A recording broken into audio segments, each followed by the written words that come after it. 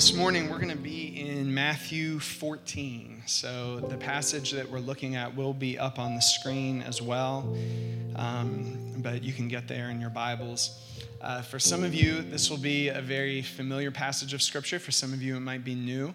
Either way, I'm trusting that God is going to speak to us through it today. This is one of Jesus' miracles, and it comes at a very sad, hard time in Jesus' ministry. In the passage immediately before this, Jesus' cousin, Jesus gets word that his cousin, John the Baptist, has been beheaded. So this person was very important in Jesus' life, it's family. Jesus finds out that this person has been killed. And so this is a low point in Jesus' ministry, but God still uses him in this miracle. And especially as we talk about Thanksgiving today, I want you to remember where Jesus likely is emotionally, at this point in his humanity as he gives thanks. Because this is a low point. He's here at this place of tragedy. So I'm going to go ahead and read the passage. We're going to begin in verse 14. Like I said, it'll be on the screen behind me too. It said, "When Jesus landed and saw a large crowd, he had compassion on them and healed their sick. As evening approached, the disciples came to him and said, 'This is a remote place and it's already getting late. Send the crowds away so they can go to the villages and buy themselves some food.' Jesus replied, 'They do not need to go away. You give them something to eat.' 'We have here only 5 loaves of bread and 2 fish,' they answered. 'Bring them here to me,' he said. And he directed the people to sit down on the grass. Taking the 5 loaves and the 2 fish and looking up to heaven, he gave thanks and broke the loaves. Then he gave them to the disciples, and the disciples gave them to the people. They all ate and were satisfied, and the disciples picked up 12 basketfuls of broken pieces that were left over. The number of those who ate was about 5,000 men, besides women and children." So at this low point, Jesus, as would happen from time to time, is approached by this crowd. And people in this crowd know that he has power to heal the sick. So he himself is suffering emotionally, but he ends up giving out of the power of the Spirit to this crowd, healing the sick, ministering in the crowd, as would often happen. And then as the day wears on, the disciples realize they're in a remote place. These people are going to need to eat. There's literally thousands of people. There's no food here. And Jesus challenges the disciples with these words, "You feed them," right?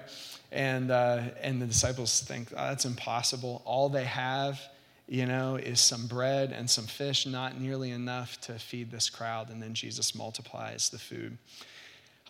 Out of this passage today, there's many directions we could go with it, but I just want to reflect for a few minutes with you on the role that giving thanks plays in our lives. I was thinking about this last week because I ended up in a conversation with a friend on Sunday night about the importance of giving thanks. And then as the week wore on, I had some other opportunities to give thanks. I hadn't dumped any of the pictures from my phone onto the cloud since like the first of the year. So I had half a year's worth of pictures on my phone. And I thought, I need to clear this off. There's videos and pictures. And so as I was uploading these and organizing them, Chelsea and I have albums on Google Photos. It just kind of struck me.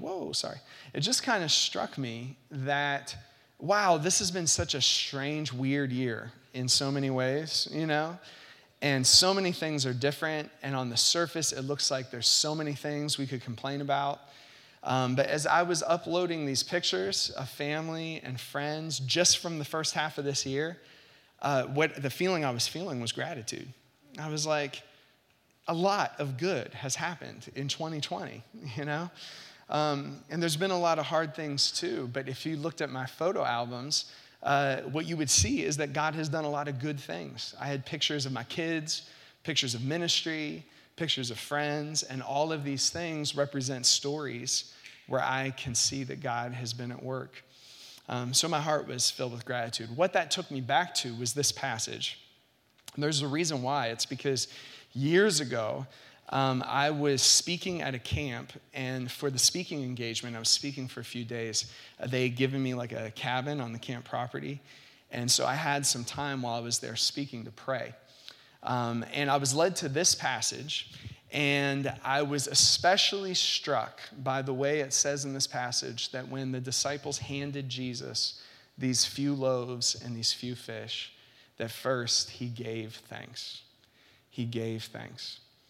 I started praying out of that passage on that day because I was getting time away to pray a lot about vision, like where God was leading us as a church or what he wanted to do through us in mission.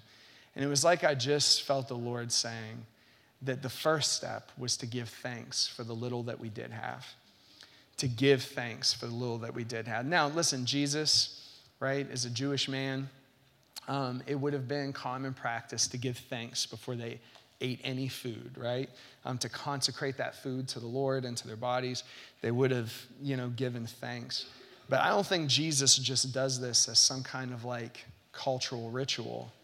And I definitely don't think Matthew includes that detail just because it happened to happen, I think we're supposed to pay attention to it, that Jesus took the little that was put into his hands and started this miracle of multiplication by giving thanks for what he did have.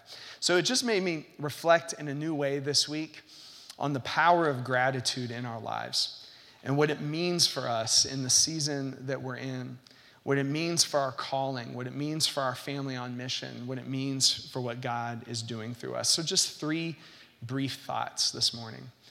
First of all, thanksgiving or gratitude lets us notice the blessings of God that are around us.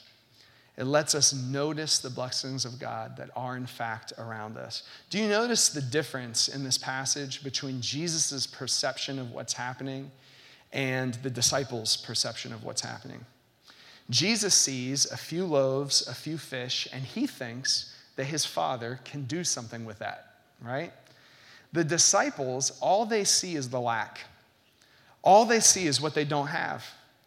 All they can see is the gaping distance between these hungry tummies and the food. I don't know why I just said tummies. It's because I have a 3-year-old at home.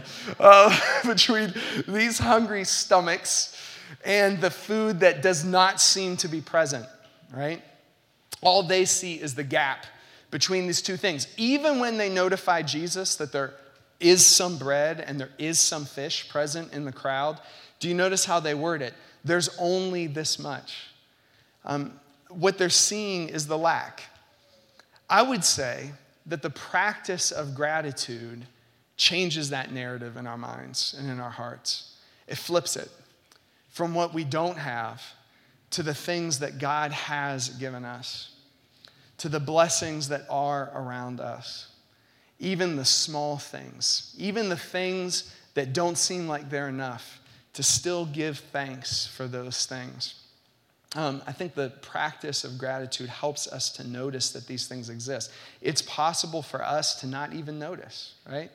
It's possible for us to not even see these things. It's possible for us to not even be able to identify that God has put these small things in our lives around us. So I believe the beginning part is just noticing. Thanksgiving also makes small things places where God can work. Takes small things and makes them places where God can work. It's no surprise that Jesus believed that God could work in really small places because this was like his whole life. He was born into smallness. His life was in smallness. He was no big deal in and of his own, not his position in life or his status. He was of small status, small position. Even his death, which we took time to celebrate and memorialize and receive fresh grace from again today, we have to remember that Jesus did not die the glorious death of a martyr. He died the life of an obscure criminal on the outskirts of a city. There's some sense in which things don't get any smaller than the cross. I mean, it's great to us, but that's exactly the point, that God does some of his greatest things in these really small places, that Jesus took the love and the grace of God into the small things of this life so that greatness could come out of it. And it's true for us too, that God delights in working in these small places. I think when we notice, and then we're able to see that these things are blessings from God, whatever they are, then it allows us to begin to have faith that God can show up in the small things, that God doesn't need, hundreds of food trucks to pull up on this crowd, right? To care for all of their needs, that he can work with what is given, right? That God can do something miraculous in this small place. There's someone who has spoken into our lives some who talked about how she went through a season where God was causing her to notice the small things that were present, not to always look at what wasn't present, but to notice the small things that were present and to believe that God could show up in these places. And she said, I kind of chuckled when she said it, but it is powerful. She said, there was a point when I was holding a napkin, in my house and saying, God, thank you for this napkin, Thank you for this napkin. Thank you. Thank you for giving this to me. That might seem like the foolish exercise of someone who's too optimistic or something. But that wasn't her story. She had recognized that she had not noticed where God had blessed her. And in giving thanks for those things, it opens up the door for God to do something, even with napkins, right? For God to do something with the small things, for God to show up in these small places. By the way, I think this is totally the season that we find ourselves in. This is a season, it would be easy only to focus on the things that we don't have, right? Only to focus on the losses, right, that this season has brought us as a church, as individuals. But God has not left us without his grace and his mercy, right? And God has not left us without evidence of his grace and his mercy. He has still filled our lives with blessing. And I think if we can notice and give thanks for these things, that even the smallness are places where God can work. There's an author who writes some about the human desire for transcendence, which is just to say, our desire to be caught up in something that is bigger than ourselves or bigger than normal experience. And by the way, that desire for transcendence is something that God put into us. It's not a lie. God made us in his image, and he made us for connection with him. That is, to be connected with God's love, to be lifted above what we can just see with our eyes and to experience something that is far grander than our experience, right? So God has made us for this. But it's also where Satan tempts us. Satan tempts us towards false experiences of transcendence. So think about what the serpent said to Adam and Eve in the garden. God doesn't want you to eat this fruit because he knows that if you eat it, you will be like God. It was a lie, but it was a temptation towards transcendence. It was a temptation to escape this normal reality and to experience something that felt bigger, like you're part of a bigger story or a bigger existence. So this author says that in our culture, there are kind of three main temptations towards transcendence. One is the temptation towards the transcendence of sex. Sex in and of itself is an experience of transcendence, but our culture knows all too well that it's an experience of transcendence that oftentimes leaves us unsatisfied, right? It leaves us not feeling like we've had enough, always wanting more, right? There's an emptiness in that search for transcendence. He says there's also the experience or the temptation of transcendence towards drugs or alcohol, to use a substance to get that feeling, to use that substance to feel like we're being connected to something bigger. But God is enough. God wants to be the being, right? That draws us into a bigger story, that lifts us above this experience. So when we substitute something for him, it leaves us wanting because it's not what we were made for. But then he says that the third big temptation towards transcendence in our culture is the temptation towards the transcendence of the crowd, right? You see this in politics, you see it in sports, and you see it in church, right? The feeling of being with lots of other people in the room doing the same thing seems to lift us above what feels normal, right? But this author says that is also a false satisfaction.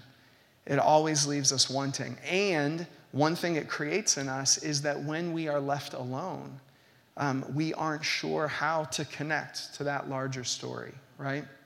I would say the church in North America has preached against the temptation towards the transcendence of sex. I would say the church in North America has preached against the temptation towards the transcendence of drugs and alcohol. But I would say we have fallen headlong over for the temptation to the crowd, right? Too many church leaders want that feeling of transcendence themselves and are hoping that they can get it from the crowd. I would say that it's a very cross-cultural thing. Countercultural thing to say that we don't need crowds to be connected to a larger story of what God is doing in us. What if God is showing up in the small places? What if God is showing up in the obscure places? This is what he did with Jesus. So why wouldn't he be doing it now? And even today, I've been thinking about this when I think about gratitude, because we all have this desire to get back to what's felt normal before this. By the way, there probably isn't going to be going back to normal if normal is defined what things were like before this, right? God is calling us into a new season, right? And I believe he's preparing his church for it. But I think there's a temptation to want to look backwards and think, oh, if we could just get to the crowd again, we could have impact. If we could just get to the crowd again.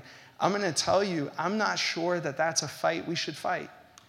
Jesus had crowds sometimes. He did in this passage, but there were plenty of times he didn't. And his mission was just as valuable without the crowds as with them, right? God was manifesting himself through this person, in his relationships, right? Whether or not the crowds were present. Sometimes crowds were present, sometimes it was just him and the 12. But it wasn't any less significant. And I believe in this stage, by giving thanks for God showing up in these small places, we can have faith for God to show up in smaller gatherings. We can have faith. We don't have to just wait until we can have crowds again. We can believe that God will show up in small spaces and small relationships. And in this season, God very well might be training us to learn to recognize him in smallness, right? But it begins with gratitude. This little bit of fish, this little bit of loaves, thank you, God, for this. Thank you for this.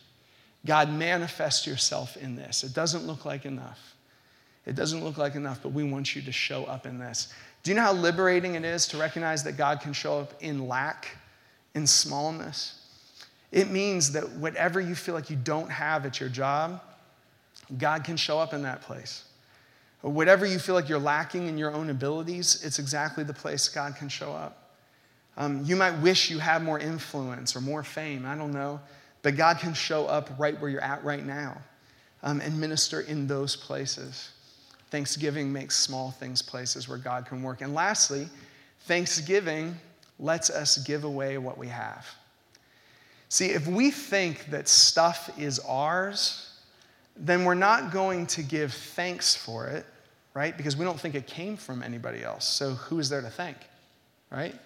And then not only are we not going to give thanks for it, but we're going to hold on to it because, well, it's ours. But if we recognize that everything has been given to us, that everything is God's blessing being poured into our lives, no matter how small it is, this little lunch here, this bread, this fish has been given by God, then it's easier for us to give it away, right? And I love the way it says it in the passage. It says that Jesus had the people sit down, he gives thanks, and then it says he gave it to the disciples, and the disciples gave it to the people, and they were all satisfied. Do you see how this miracle of multiplication happens when Jesus just gives thanks for the small things that are present and then gives it away because he recognizes it as God's blessing anyway? God is the one who put this bread and this fish and this crowd on this day, and so he's just able to just give it away, and it keeps multiplying. See, empire teaches us that influence comes by collecting more stuff and calling it our own. That influence comes by collecting more money, by collecting more people. That a church that is influential is a church that has collected more people, right, into membership. But that's not how Jesus viewed it on this day. Jesus' influence is defined by giving away what the Father has given in love. And I would say when we give away, we make more room for God to do the next thing, and our reach and our influence as a family on mission can reach as far as God's love is multiplying in relationships. Not by holding on to it, but by giving it away, right? So Thanksgiving lets us notice the blessings in the first place, the things that are present. It changes our perspective from just noticing what's missing to noticing what's there. And then we believe that God can show up in these small places. And then it lets us give away what we have because it's not ours anyway, right? By the way, it's this attitude of thanksgiving that begins to define our relationship with the poor, begins to define our relationship with people who have less than us. See, if we think stuff really is ours, then it's easy to not only hold on to our stuff, but to be judgmental of people who have less. But when we recognize that everything we have has been given to us, then we want to give it away, and we don't see ourselves as fundamentally different than people who have less than us, right? Because it's all small spaces where God is showing up to work, and we can give away his love in these places. I've been thinking about our family on mission this last week because the longer this goes on, I do feel like the weariness, the waiting, like settle in on us. This is a hard season. Awesome things are happening, even in our network, but I feel, the heaviness of this season. I'm feeling it too. But God was just speaking to me this last week, like, begin to have gratitude for the small things. I'm training my people, right? To notice the small things, to have faith for the small places, and to believe that when we give away even small things, our influence, our love, our ministry reaches further than we could ever imagine. Amen?